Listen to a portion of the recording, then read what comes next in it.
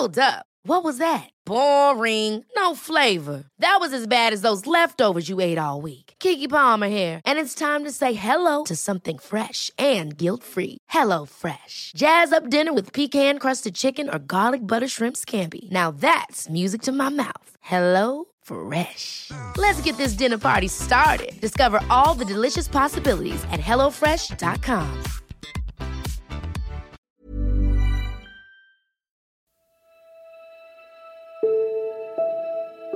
Hi, welcome to Newsfix from 7 News. I'm Angela Cox. Thanks for joining me. And it took the strength again of a coalition government, Mr. Speaker. The people of Australia will remember this. We are elected to this place to solve problems, to find common ground where we can. A state in which someone with a long surname and a woman can be the Premier of New South Wales. The coalition's lopsided effort in New South Wales is stirring internal friction. Several government MPs have warned Scott Morrison that if he does do that, they would lose their seats. Well, when I have gone to the Governor-General, then people will know what day the election will be held on.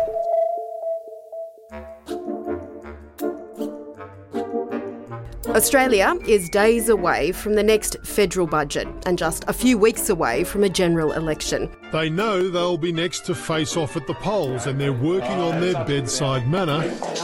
While the media and public's attention would normally be on the opposition party at this time, almost everyone is looking at the government, a coalition of the Liberal and National parties. If current opinion polls hold true, Scott Morrison's government appears set for defeat. The Liberal Party and other people have to understand there is a different message in regional areas. In part due to its own party's disconnect with city voters on issues from climate change to gun control, but also because the coalition partner of 99 years, the National Party, has seemingly lost touch with its constituents. The rise of some of those smaller parties and independents show that no major party can take the voter for granted. Is this political marriage of the city and country headed for defeat and then divorce? And in 2 months from now, we'll be back here celebrating another Liberal National Government return to office. Mark Riley, 7 News. Mark Riley is our chief political editor for 7 News, based in Canberra. Mark won a Walkley Award in 1999 for his part in the coverage of East Timor's independence, and he is the current Walkley Award winner for opinion, analysis, commentary and critique, and has been with 7 News for 15 years. That's quite a mouthful, Mark. I love talking politics with you. Probably not loving the actual political talk as much as you do, but I like talking to you because you always put things in context in a way everyone understands. You don't make any of us feel silly or stupid if we don't know the ins and outs like you do. Were you surprised by the result of the New South Wales election? Yeah, look, a little surprised, Ange, because the polling had told us it was going to be very, very close, and the likelihood was that it'd be a minority government one way or the other. The Liberal Party looked like losing 2 or 3 or possibly even 4 seats within metropolitan Sydney, and the Nationals were at threat in about 3 seats outside in the rural areas, which would have brought it back to a hung parliament and a situation where both Labor and the coalition would need to negotiate with independents and minor parties to form government. So Gladys Berejiklian beat the predictions on that. She did extraordinarily well in the metropolitan area. They only lost 1 seat, and it was enough to, there's still counting going on, but it's enough to retain majority government, which is quite a significant victory. As you said, the first female premier to be elected at the polls, and this will be the longest continuous coalition government in New South Wales ever. We've had 3-term coalition governments before, but they, of course, now have set 4-year terms in New South Wales, which means this coalition government at the time of the next election would have been in power for 12 years. That is quite a considerable achievement. And for Labor, I mean, frankly, they shouldn't have been within a bull's roar of having a chance at this election anyway. They lost the leader 14 weeks before the election. Luke Foley was forced to step down amid sexual harassment claims.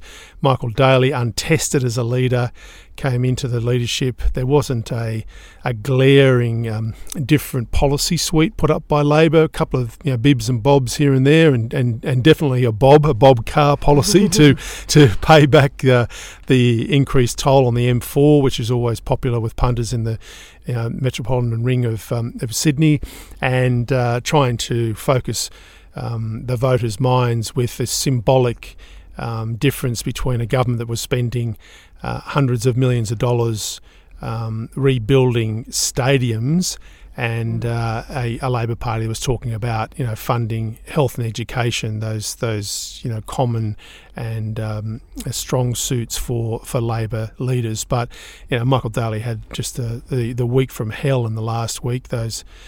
That recording surfacing of him making very injudicious observations about Asian immigration in Sydney, and also bungling his way through the leaders' debate, not knowing his figures on the funding for education and TAFE was just a massive embarrassment. And politics is a momentum game at the best of times, but campaigns are definitely all about momentum. The Labor Party had absolutely none of that last week. Gladys Berejiklian had a lot. Tells us that a lot of people made up their minds late, and when they did, they stuck with the person they knew. Yeah, Daly certainly had a shocker. So the big question is, Riles, for the rest of the country, how much can we take away from what we saw in the New South Wales election and apply it to the upcoming federal election? Look, quite a bit, I think, Ange, and quite a bit in the context of the other state elections that we've had since the last federal election. So, really starting with Western Australia, and then looking at Queensland, South Australia, Tasmania, Victoria, and now New South Wales. There's a common thread coming through in all those elections, and the common thread is that people are electing centrist governments. They're not electing governments with views on the far right or the far left. They want to have a government that occupies the middle ground of politics. That is the big lesson in general. When you look at it, even with the coalition governments in South Australia, Steve Marshall, a centrist, Will Hodgman in Tasmania, definitely a centrist, and Gladys Berejiklian, a moderate centrist coalition leader. And then you have progressive, centre-left governments in Queensland, in Victoria, and now in Western Australia as well. So that's the big lesson in general. The lesson specifically from New South Wales is that people are slowly but appreciably moving away from the major parties, that there is now a falling away from the kind of institutional structures of the two-party system, and that people are looking for alternatives. They're looking it's what I call laconically the middle finger vote. It's those people who are saying you characters are just talking about yourself, you're self-obsessed. We want people who are talking to us and our beliefs and the sort of things that are affecting our daily lives and our aspirations and our dreams, and that ain't you. It's the minor players who are doing that, and so we're going to take our vote over there. And that certainly happened in the rural and regional areas in New South Wales and elsewhere in those state elections. And it's certainly, I want to circle back to that as well, because that's really an important point. But firstly, I'm curious, Prime Minister Scott Morrison, he's sort of been making out, well, yep, that's what's going to happen with us, and really quite optimistic about what we saw in New South Wales, and quite confident sounding that that's what they would enjoy at the federal election. Do you think that's too optimistic? It was really interesting, Ange, on Saturday night after the result was declared that Scott Morrison was the opening act for Gladys Berejiklian at her victory party. I've not seen a Prime Minister make a speech at a state election night, particularly opening the curtain on the main event, but he was very, very keen to get up there and be associated with a winner and to say, very almost boastfully that New South Wales will return the coalition government at the federal election. Look, I think he'd be very, very happy with the result, and it's much better for him than if they would have lost there, because the readout of the Victorian election particularly was that there was quite a significant impact from the brand damage that the feds have imposed on the Liberal Party by changing yet another Prime Minister mid-term and falling into that dark pit of self-obsession and enmity, internal enmity, which voters just hate. They see it as utterly indulgent. So he'd be happy that that didn't seem to play out in New South Wales, that people made the distinction between a state election campaign and a federal election campaign. But in the broad for Scott Morrison, if he can hold all his seats in New South Wales, now that's a very good thing. He needs to do that because he's looking like losing a heap in Victoria and some in Queensland. And if he loses any in New South Wales, well, it'll be an absolute landslide. But I think he's still looking at a flogging to nothing.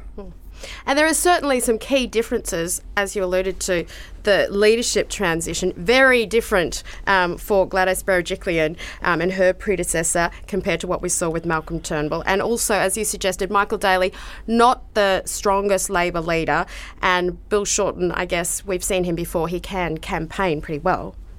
Yeah, and the interesting thing about Shorten is that, he's now been leader for 5 years. Now, I think he's probably the longest serving leader certainly in federally, but longest serving leader almost on the political landscape because of the Kevin Rudd's leadership rules, the things that he shackled the Labor Party with in that caucus meeting in Balmain when he returned to the leadership in at the end of the Gillard period, so in 2013, and that has then made Bill Shorten the major beneficiary of that. It's very difficult now to change leaders in the Labor Party. So you've had continuity. You've also had continuity at a shadow ministerial level. There are people holding down portfolios there, people like Tony Burke and Penny Wong and Anthony Albanese and Chris Bowen, who have been in those portfolios for 5 years and have actually held those portfolios previously in government.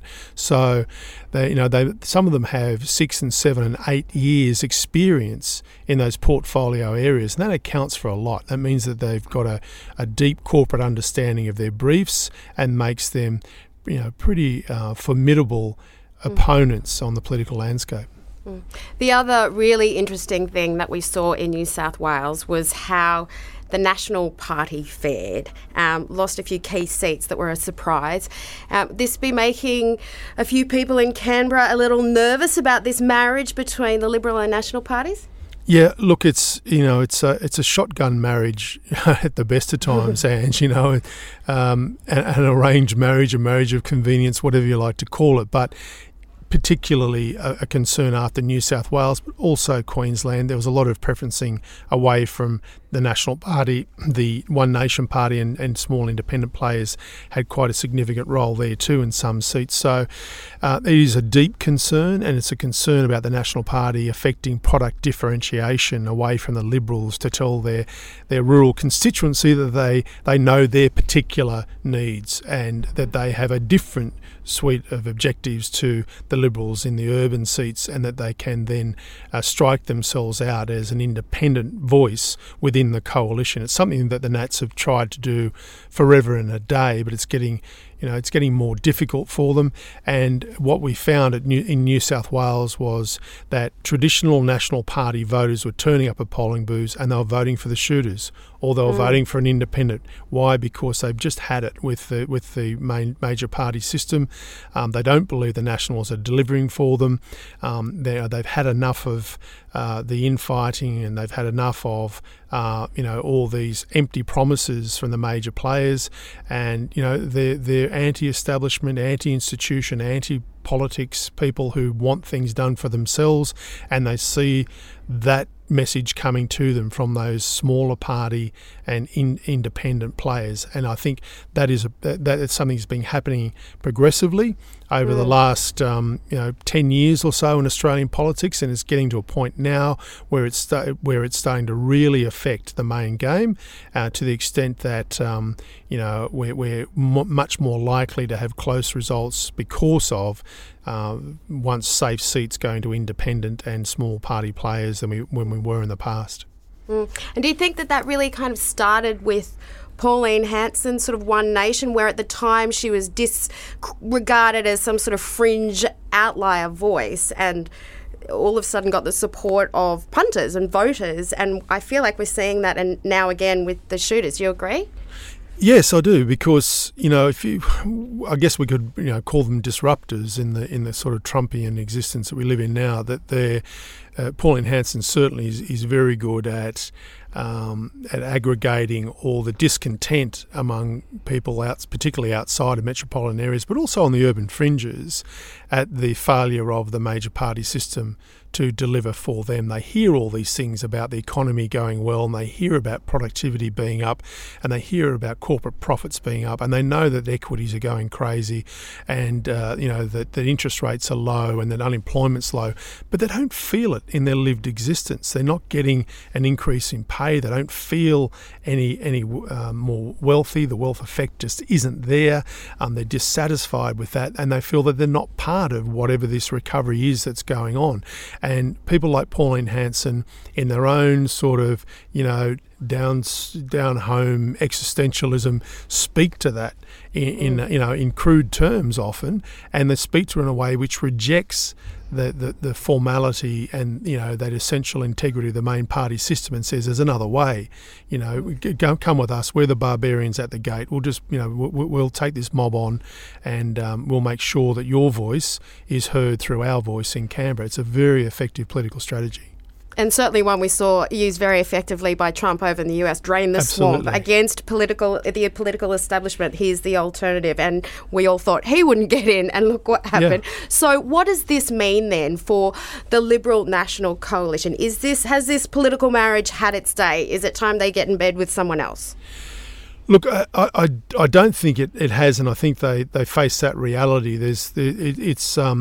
The coalition is expressed in different ways in different states now. So you have the LNP, which is basically, now formalised coalition in Queensland.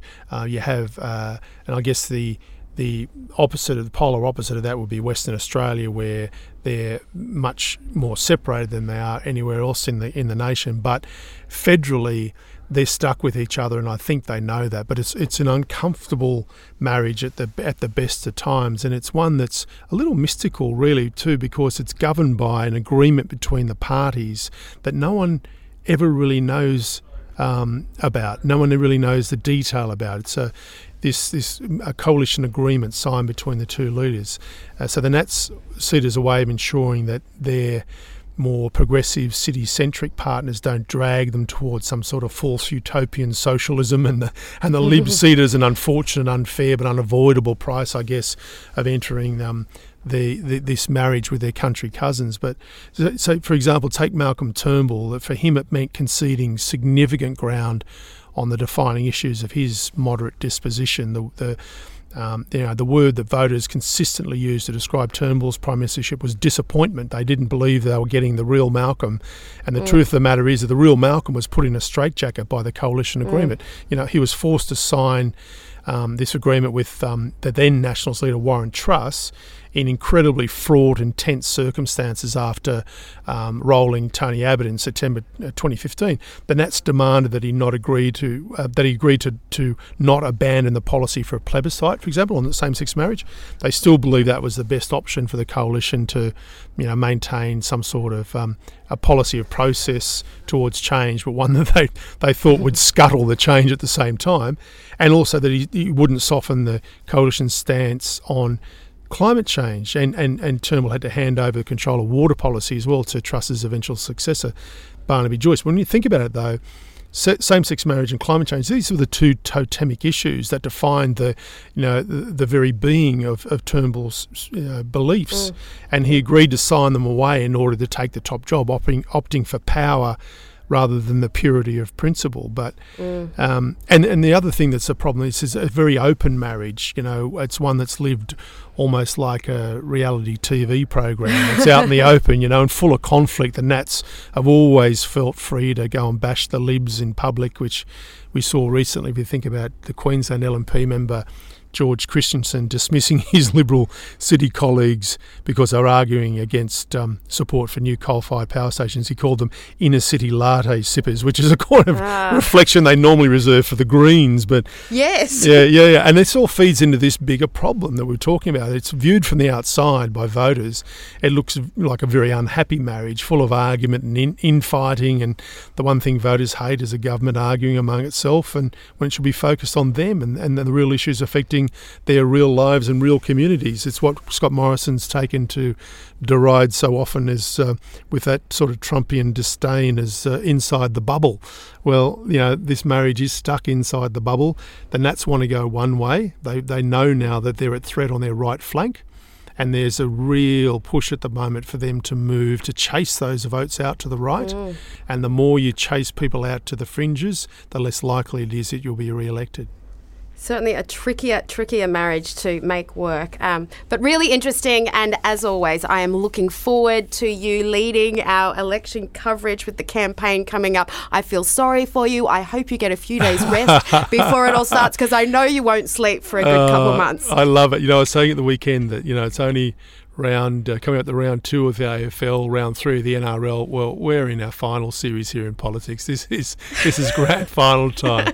So look, I love it, which we love. I'll be on the road and getting to as much of Australia as I possibly can. I really like elections because, people often make that reflection about we members of the press gallery here that we don't get out into real Australia enough. Well, election time is one of those great occasions when we do, and meet a heck of a lot of people, see real Australia. It's a great thing and it's always exciting. Exactly, and we look forward to it. Thank you so much, Riles. I know you're always busy in the Bureau. We appreciate your time. Pleasure, Ange. After the break, a quick look at the other news that you need to know.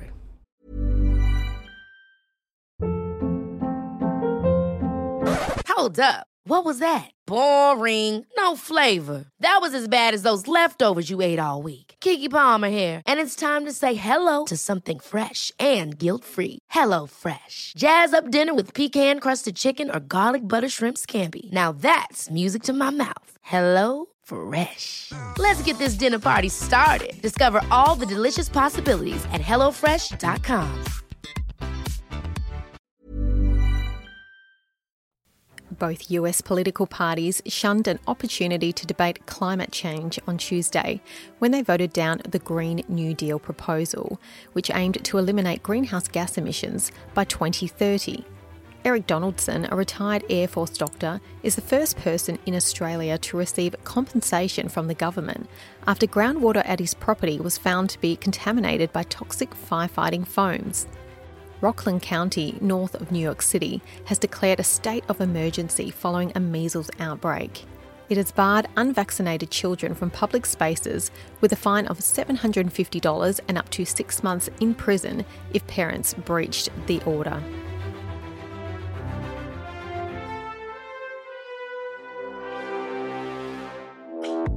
And that is your news fix for this week. Every week, we will dig a little deeper and go behind the headlines with some of the network's most experienced news people. Please subscribe if you have a moment and send us your feedback to podcasts@7.com.au. Newsfix is produced by Seven West Media. Supervising producer is John Buck. Our executive producer is Nikki Hamilton. And the Director of News and Public Affairs is Craig McPherson. I'm Angela Cox. Thank you for listening.